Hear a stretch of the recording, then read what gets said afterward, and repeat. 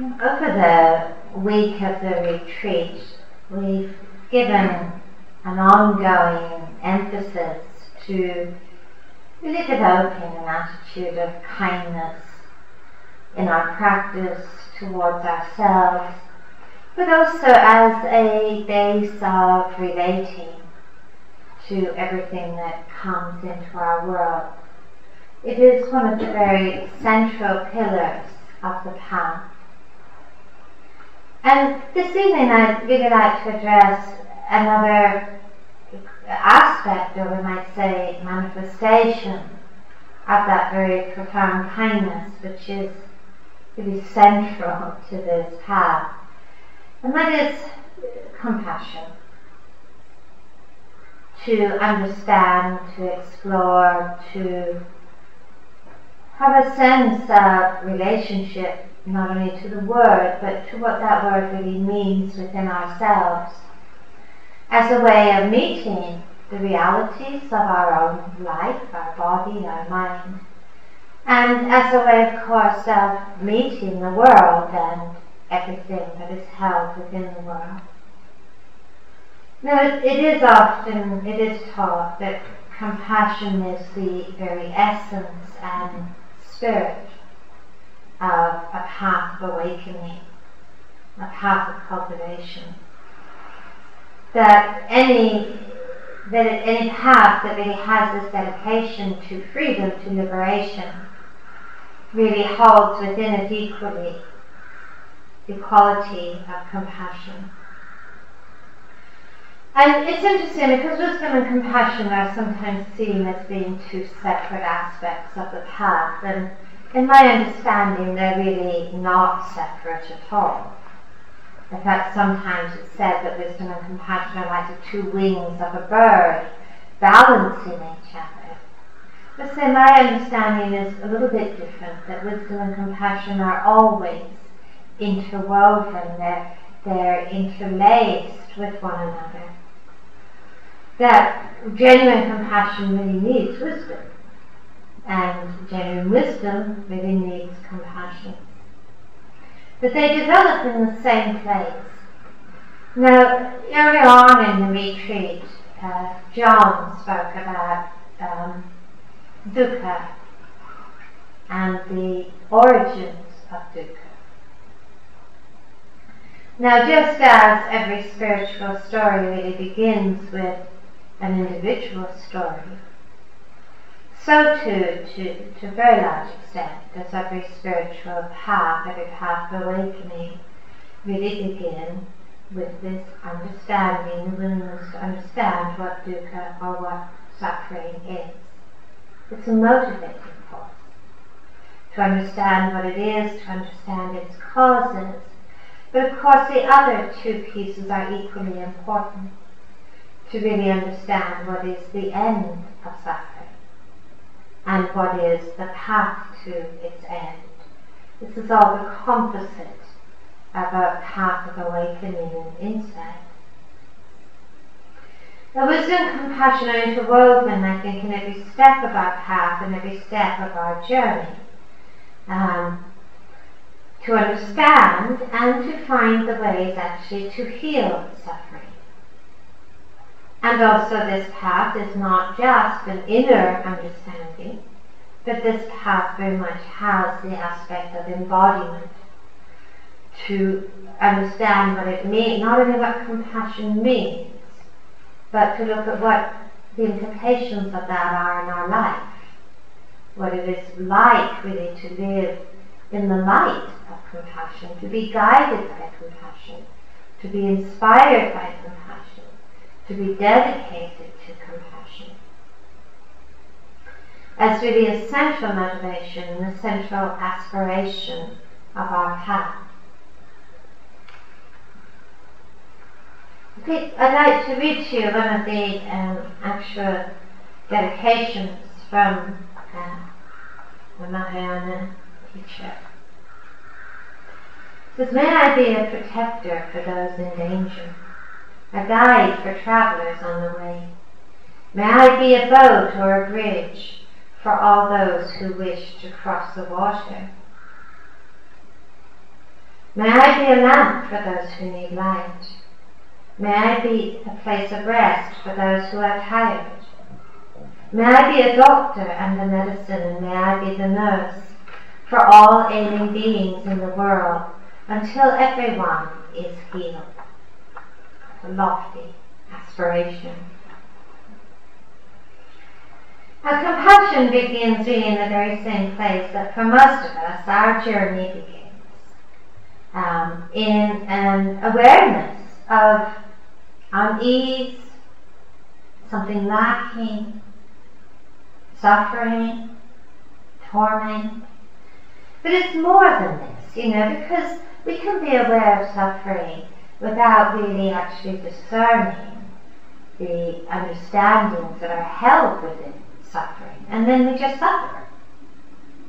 But if we really discern the understandings that is held within suffering, that is where we have the motivation and the aspiration to feel suffering.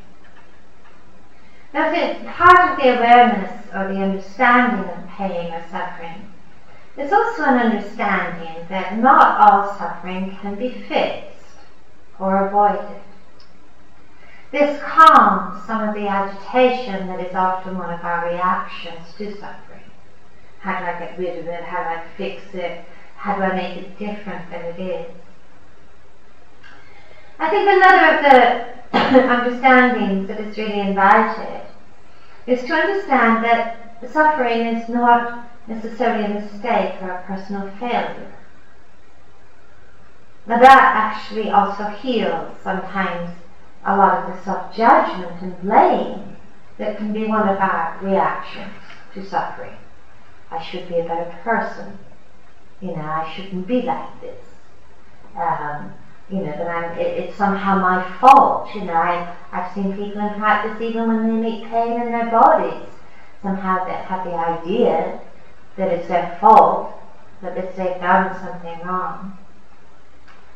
And I think if we can actually really just settle and just have a real willingness and openness to explore suffering, pain, and satisfactory, then the question that can arise from that awareness is really how suffering can be healed in ourselves and in the world. How can suffering be responded to? How can it be embraced? Or even what does it even mean to heal suffering or to bring it to an end? Because this is actually the third noble truth, that there is an end to suffering. And what does that even mean in our lives, in our practice, and how we meet the world? I think these are the kind of timeless questions of really every spiritual path and of every life. In Pali, the word for compassion is karuna, or the trembling heart, the heart that can tremble in the face of suffering. Now, clearly what is being described or pointed to here is that compassion is not just a feeling or an emotion, but it describes a very awake and a very open, spacious, unshakable heart. It seems paradoxical. The heart that can tremble and the heart that can be unshakable. Now, compassion also is deeply rooted in a very keen awareness of our interconnectedness and our interdependence. It is also deeply rooted in an understanding of the emptiness of all views of self and other. Compassion is not a destination, I would say. I think it is a practice. It's not a noun, it is a verb. I think it is true to say that compassion is probably the most meaningful embodiment of emotional maturity and freedom. Interesting that Dalai Lama once said that if you want others to be happy, practice compassion. If you want to be happy, practice compassion. It seems to me that for the heart to tremble, the very first prerequisite is actually the need to be awake, the need to be present, the need to be aware, the need to be connected. And for us to really learn the arts and the skills of being steadfast in the face of suffering, it requires a willingness to stay close, to stay near, not to turn away from, not to flee from, not to reject. Now, in the path of mindfulness, as we've explored it this week, there's been our encouragement to contemplate our bodies, to contemplate the body, internally and externally, to contemplate the story of our body, to contemplate the story of all bodies, to contemplate feeling internally and externally, to contemplate our minds internally and externally, and we're to contemplate the life of all minds, to contemplate our hearts internally and externally, to contemplate the life of all hearts. Now, to me, the way that I read these instructions in the Satipatthana Sutta is that it really is an encouragement towards intimacy.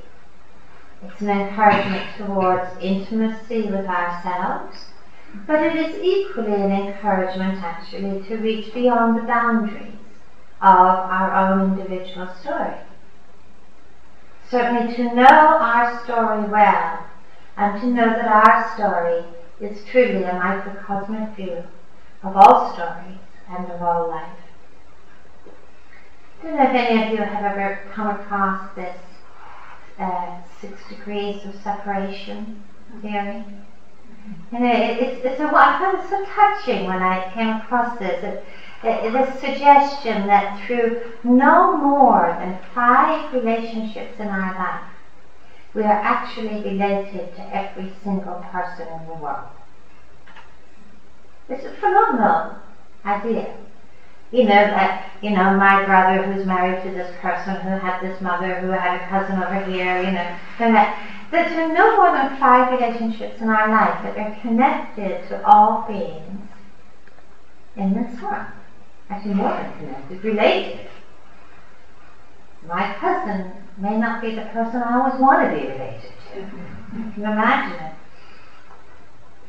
But this whole kind of contemplation is really a nudge towards understanding our interconnectedness and our interdependence, the encouragement to see ourselves in others and to see others in ourselves.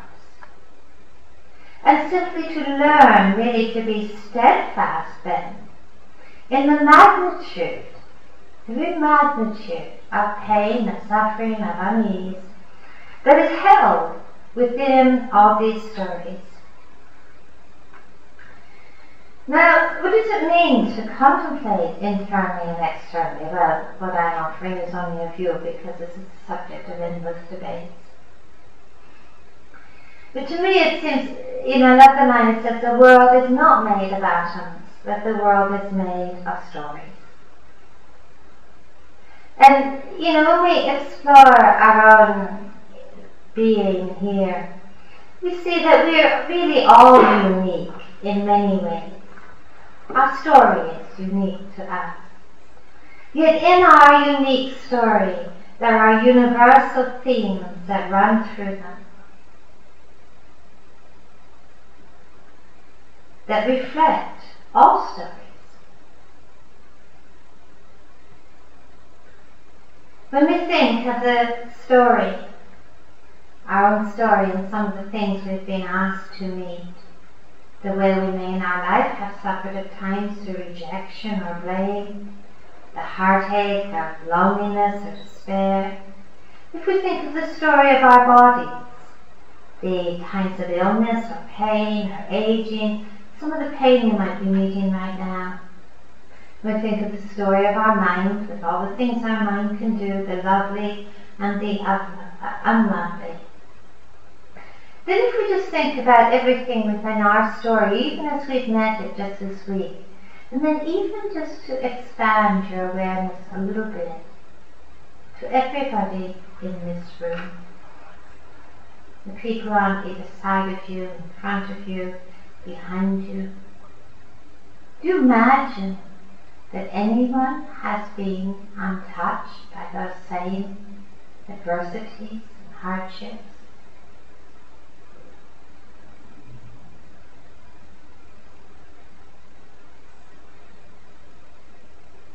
Is there even one person who doesn't know what it means at times to be lonely, or to struggle, or to be afraid? Is there even one person exempt from pain or illness? Is there even one person in this room who will not die? It's interesting in some of the ways that compassion practice is actually taught. Sometimes it's taught just to bring into mind someone you know who is elderly, who is nearing the end of their life, who is having to bear many of the things that aging brings with it. Just to focus on that one story. Then to expand your awareness out and to just think of all of the aging people in this world in this moment. To reflect on one person who you know who is ill at this moment or heartbroken. Just to really connect with that. And then to expand that awareness out and just to imagine or be aware of the countless people in this world and in this moment who are being asked to meet the same painfulness. It's a story of life. I mean, sometimes, when we reflect upon the universal story, it's not in any way an endeavour to diminish or lessen our own story, but really to understand the tapestry of suffering in a way the size of the cloth. John spoke the other night the story of Kisa Butami, who searched in vain to bring back a mustard seed from the house where no one had ever died. But we could expand that story. Could we imagine ourselves being able to bring back a mustard seed from the house a family who'd never experienced heartache, struggle, loss, fear? We would face the same futility. When we speak of suffering, we often relate it just to pain or anguish, but of course suffering is actually a much broader word than that, a much bigger word than that. It also includes actually the suffering of ignorance and confusion. Not just physical pain or emotional pain, but the suffering of ignorance and confusion. This is something that compassion is also asked to meet. And we can understand that too in our own lives.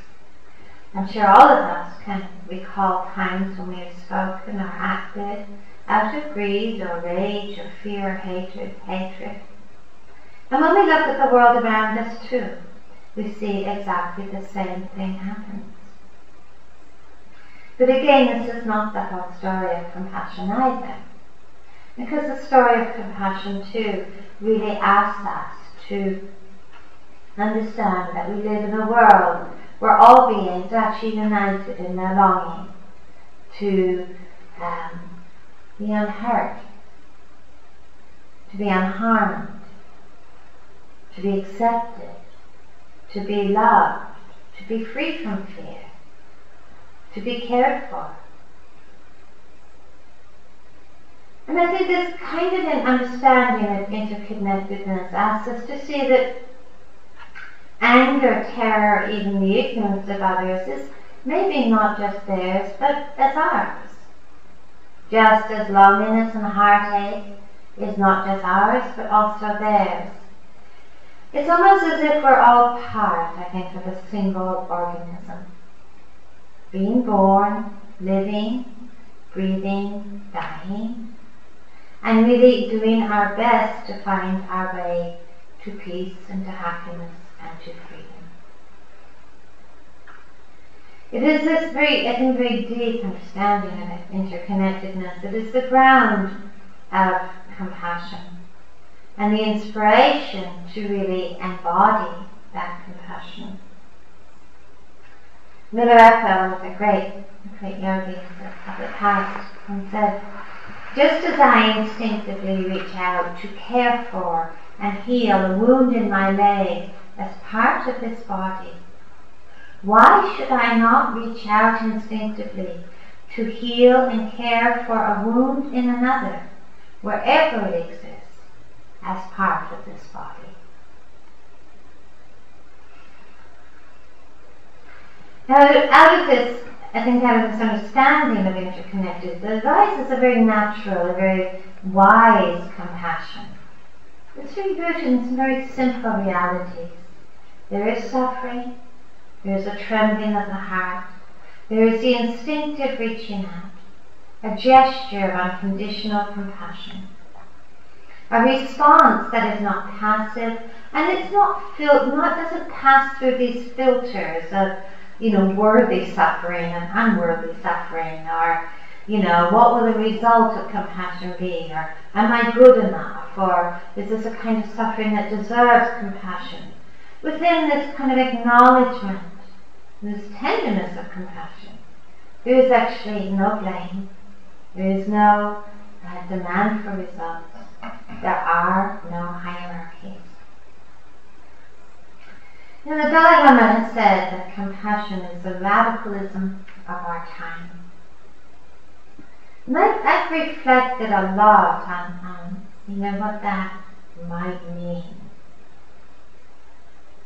What is it that is radical about compassion?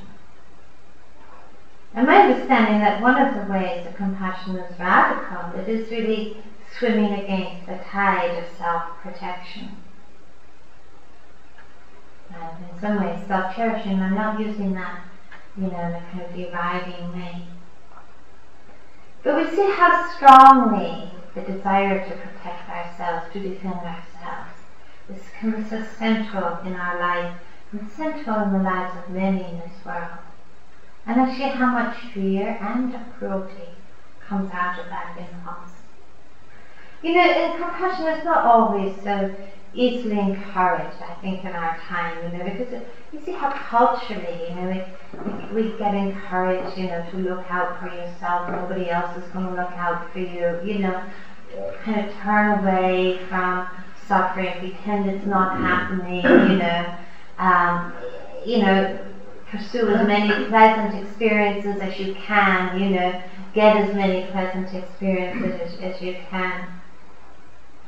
Now, at this time, and sometimes we really equate happiness just with having more and more pleasant experiences or exciting experiences even. It is important to understand that there's something very human in the impulse to turn away from the unpleasant. I don't think we should sort of make that into a sort of error. You put your hand near a hot stove, and there's that very human response to pull away. There's something incredible, you have a pain in your body, and there's a very human response to, of course, want it to go away. It would be strange not to. But I think the difficulty that we get into is that we actually see that our happiness is somehow going to be born of our success in getting rid of suffering. And then we're really in a battle with life. Then we're really kind of waging a sort of war with our life. And the ground for compassion to arise gets really muted and becomes inaccessible in that struggle that we have with life just to get rid of suffering. See, the birth of compassion, as I understand it, really lies in our willingness to actually accept that it's human, to want suffering to go away, and yet still find the willingness to embrace it. Those two together. Now, the whole kind of development or evolution of self-consciousness and self-protection and all the anxiety that arises from that Again, this is a very human condition. It's not something to be ashamed of, it's not something to feel bad about. But to understand, to really understand. To really understand that our kind of attachment and preoccupation with kind of defending ourselves just doesn't make us happy. It doesn't make us happy. In fact, it often encourages, it often causes us to suffer. Now, compassion is not an encouragement to move from self-protection to self-loathing. And then I think that's a kind of a reaction that we can have. It's not an encouragement towards moving towards blaming or shaming ourselves, for being self-centered or self-preoccupying. But it's really the willingness to just ask ourselves, to look fearlessly at much of the kind of self-defending, protecting that goes on in our life, and just ask ourselves, does it lead to suffering or does it lead to the end of suffering? It's really just the encouragement to ask that. And it's out of that willingness to really look into suffering that I think that there arises a capacity to hold some of these activities of self-protection and self-defending just a little bit more lightly, and really in a sense to widen our circle of concern, and to be deeply concerned with the well-being of all beings, to know very deeply that my happiness is actually directly linked to your happiness, that my fear is really directly linked to your fear, and that my freedom is really knitted together with yours. A friend of mine, Stephen Batchelor, I think he once said this wonderful thing. He said that if she cannot awaken for ourselves, pursue awakening for ourselves, that we can only participate in the awakening of the world.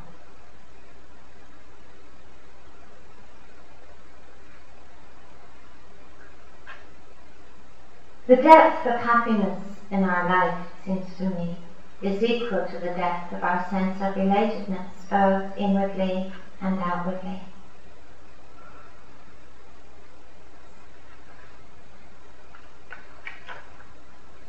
And Dalai Lama once said, he said, I found that the greatest degree of inner tranquility comes from the development of love and compassion.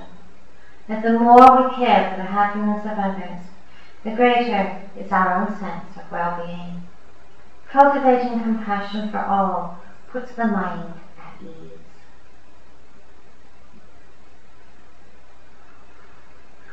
Now, compassion really as a verb is a way of countering our tendency to fear or resist or avoid suffering.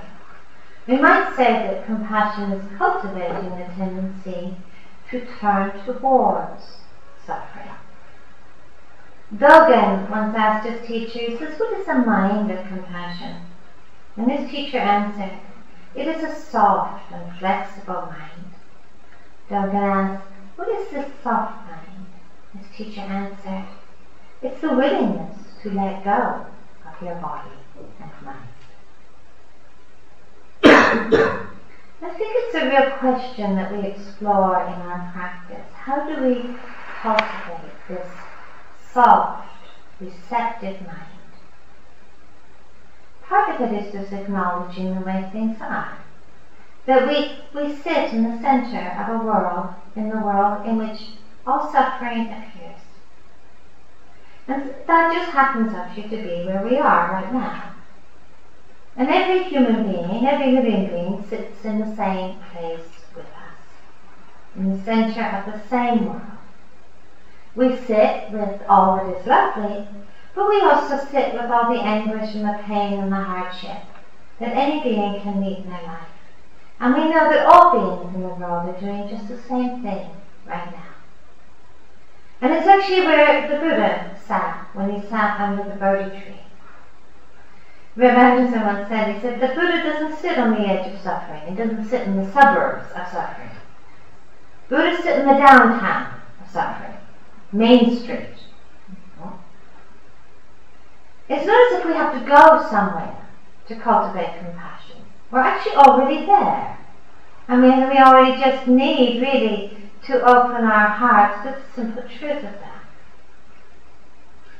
And I think this too is where compassion is really radical, because we are asked really to find the fearlessness of a Buddha. And that doesn't mean that there is no fear, there's plenty of fear. But to find a heart that is vast enough, that we're not overwhelmed by that fear or get lost in it. Fear can be there without us taking it off and running with it and closing down. Fear can be there without us becoming fearful. And the danger is that, of course, fear and self-protection are wed together in some sort of terrible marriage. And we see what happens in that marriage. How we can, when fear and self-protection are wed together, just become more suspicious and mistrustful, more blame and hatred. We certainly see that in our world right now. How it solidifies the story of self and other, the endless alienation and conflict. And of course, just as alienation begins with us, it also begins to end with us. Just as resistance and pushing away begins with us, so does its ending begin with us. And that is the radical act of compassion. I think to renounce the pathways of alienation, to renounce the thoughts and the words of blame and ill will, to connect again with a mind that is soft, receptive and wise. It's a story I listened to a Tibetan monk speaking a few years ago. There's a monk who spent 21 years in prison, in much of time in solitary confinement. He was beaten, he was tortured, and daily his life was threatened. And yet he emerged after those 21 years, and over recent years he's met with many people and spoken many times about the torment of those years. And the one thing that's so immediately evident when I met him is how intact his heart was. That he didn't speak about revenge or hatred. And one time the Dalai Lama was speaking with this monk, and he asked him, he said, was there a time when your life was ever truly in danger? Was there a time when you were in danger of losing your life?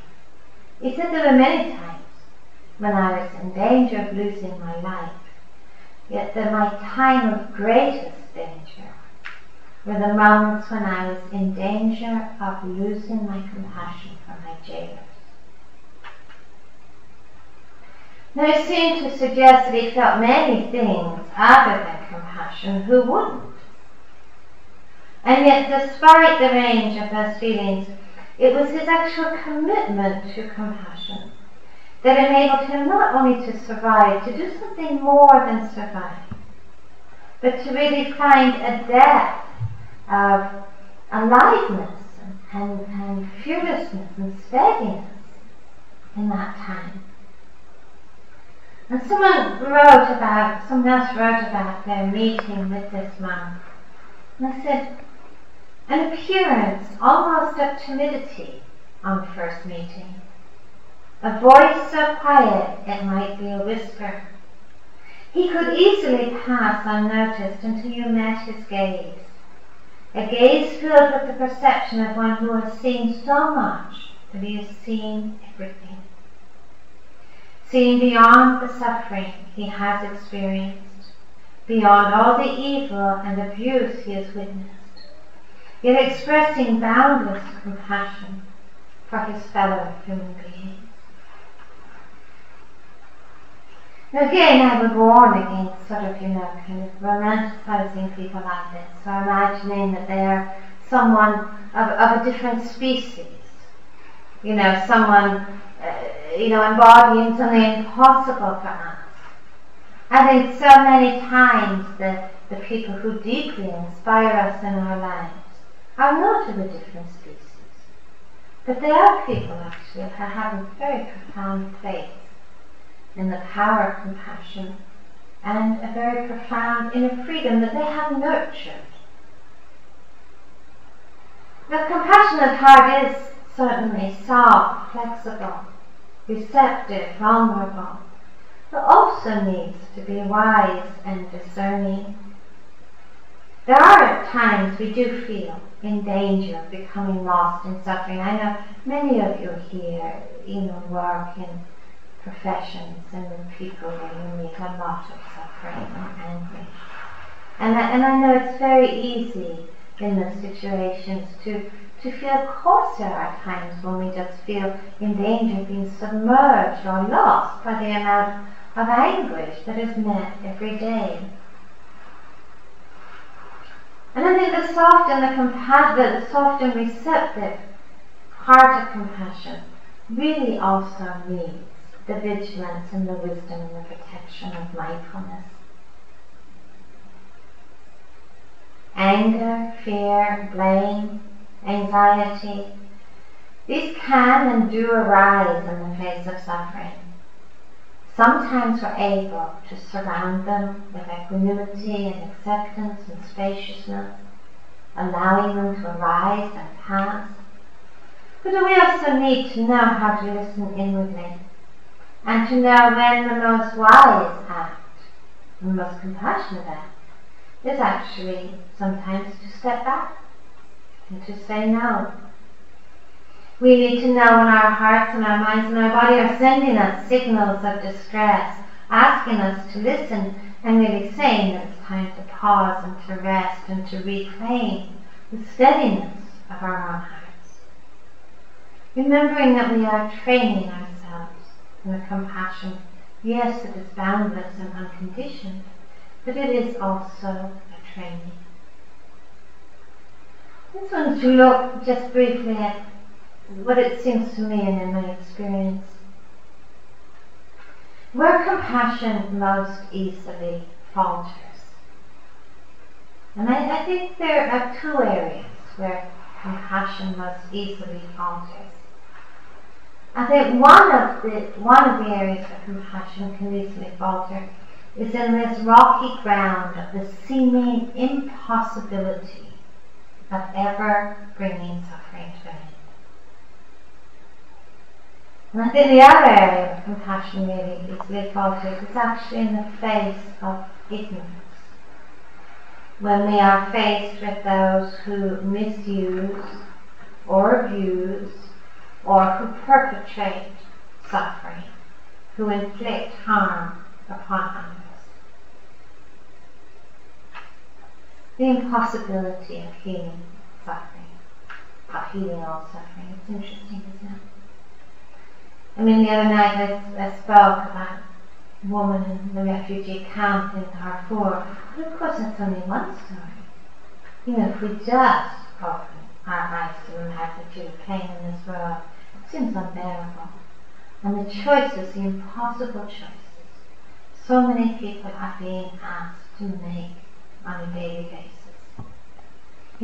What is it like for a refugee from Sierra Leone to face a choice of stepping into some leaky boat and which they might likely drown on their way to Europe, or stay home and starve? What is it like for a child to pick up a gun rather than see their own family killed? What is it like for a mother in Thailand to sell her daughter into prostitution so that she can feed the rest of her family? We in our lives are often not faced with those kind of choices.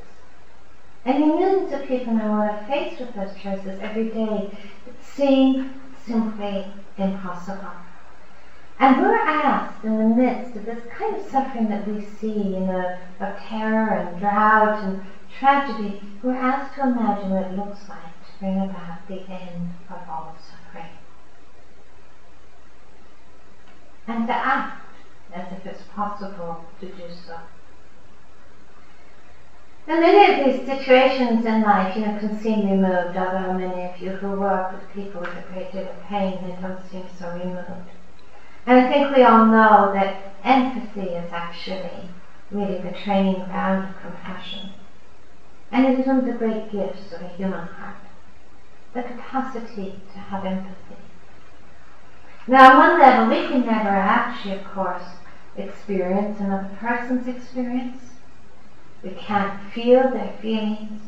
We can't live in their heart or life. But we know, actually, we do live with a heart and a mind. We know we live with a heart with its capacity for hatred and for love, for fear and the longing of freedom. And then the vow of compassion in the Bodhisattva tradition. It said, although suffering is endless, I vow to bring it to an end.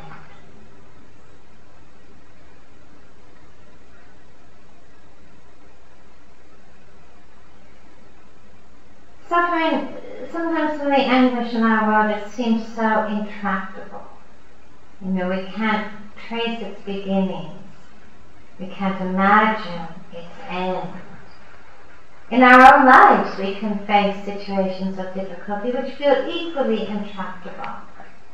Difficult people, obsessions that linger for years, chronic illnesses. You know, sometimes I think in the face of that seeming impossibility, sometimes people speak about a kind of compassion fatigue. And I think it happens not just because the suffering seems so huge or so impossible to end. I think compassion fatigue also happens because we just want to fix it too much. That we have too much of an agenda, that there's a kind of shadow side to compassion, which is, you know, how do I make this go away, or resistance or blame. I'm looking for a solution. But I think more we look at compassion, we see that compassion, genuine compassion, actually asks for nothing. It doesn't ask for anything. It's enough just to be there. It's enough just to be there. And it asks us to act and to live in a way as if it is truly possible to heal all of the suffering in this world, and to do that in the face of the seemingly impossible. In taking our seat in compassion, finding the willingness to listen to the cries of the world, is to gently align ourselves with a real inner commitment to protection and to healing. Protecting our own hearts from despair and ill will and resignation. And to do this, we actually learn to lessen the mountain of suffering in the world. And we do this really to protect all beings. And the second place where compassion really falters, and I think this is the hardest place, really the hardest place, it's in the face of those who perpetrate violence or suffering, in the face of those who abuse or kill, or even in the face of those who in much less harmful ways may, judge us or dismiss us or accuse us or ignore us. That's really the hardest place. It often doesn't even feel like compassion is the right response. There isn't a right response. At first I would say that. Once the Dalai Lama said, of course we need to be touched by the injustice in the world. We need to be disturbed by it. But if we can't be disturbed by it, then there's something missing in our sense of connectedness. We may even feel angry. As the Dalai Lama once said, anger in the face of injustice can be the starting point of powerful and altruistic gestures of healing.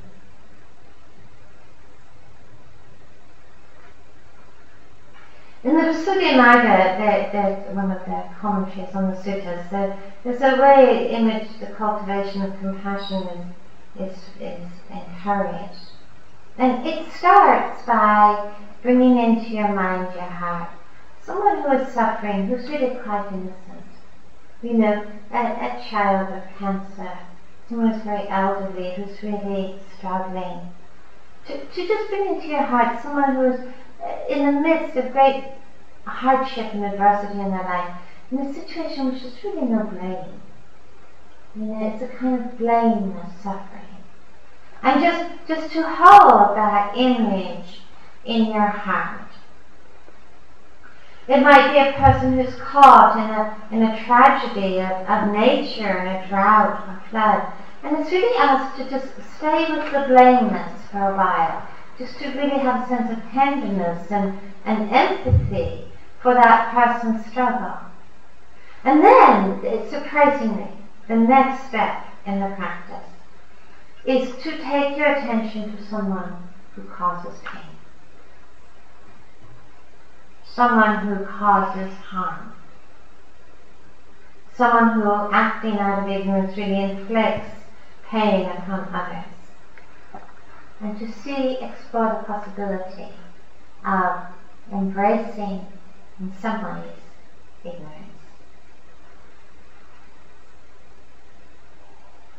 Understanding how much suffering is born of ignorance. And to really understand, not only in others, but also in ourselves, suffering that arises from ignorance is actually twofold. There's the suffering born of acts and words or anger. But there is also the suffering of the mind, the suffering of the mind that is lost in ignorance. How it has surrendered any meaningful or deep connection with life at all. How it is to open the door to a tormented mind.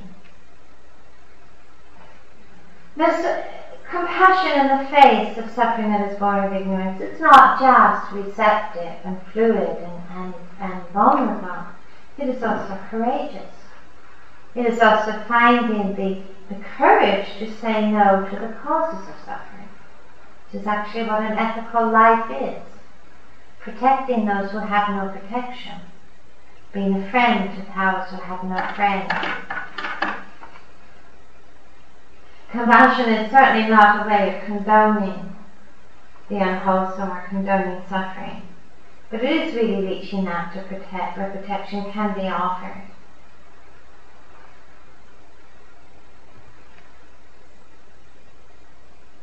I think we need to know that our compassion, actually, I think in this path, needs to be equal in size to the ignorance that we meet in the world, both inwardly and outwardly. Ryokan once said, "Oh, that my monk's robes were wide enough to gather up all the people in this floating world."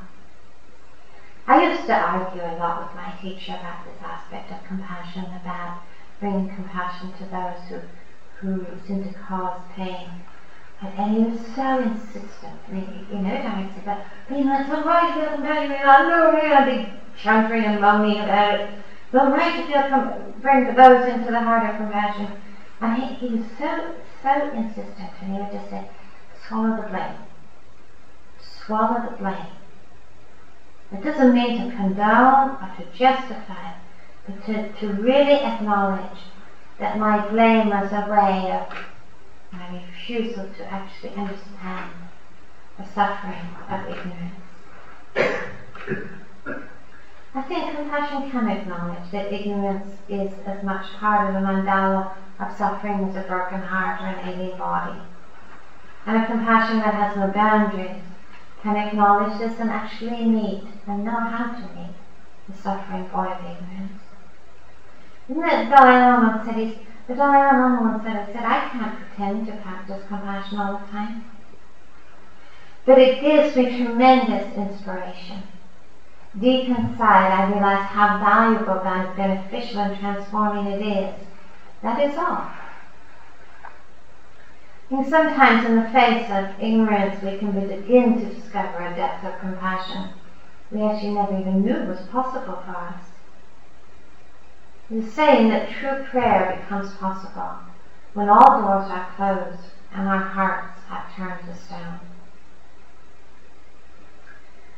The Buddha speaks very much in terms, when he speaks about freedom in many, many different ways.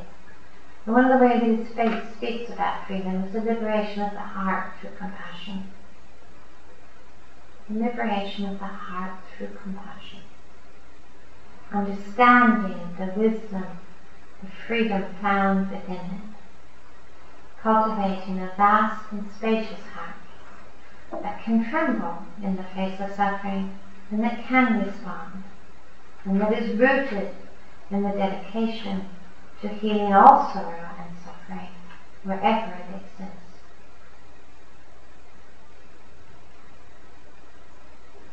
I'd like to end with a poem. It says, when despair for the world grows in me, and I wake in the night with the least sound, in fear of what my life and my children's lives may be, I go down and lie down where the wood drake rests in his beauty in the water and the great heron feeds. I come into the peace of wild things, who do not tax their lives with forethought of grief. I come into the presence of still water, and I feel above me the day-blind stars waiting with their light. And for a time I rest in the grace of the world and am free. Just a moment of quiet. Thank you for listening. To learn how you can support the teachers and Dharma Seed, please visit dharmaseed.org/donate.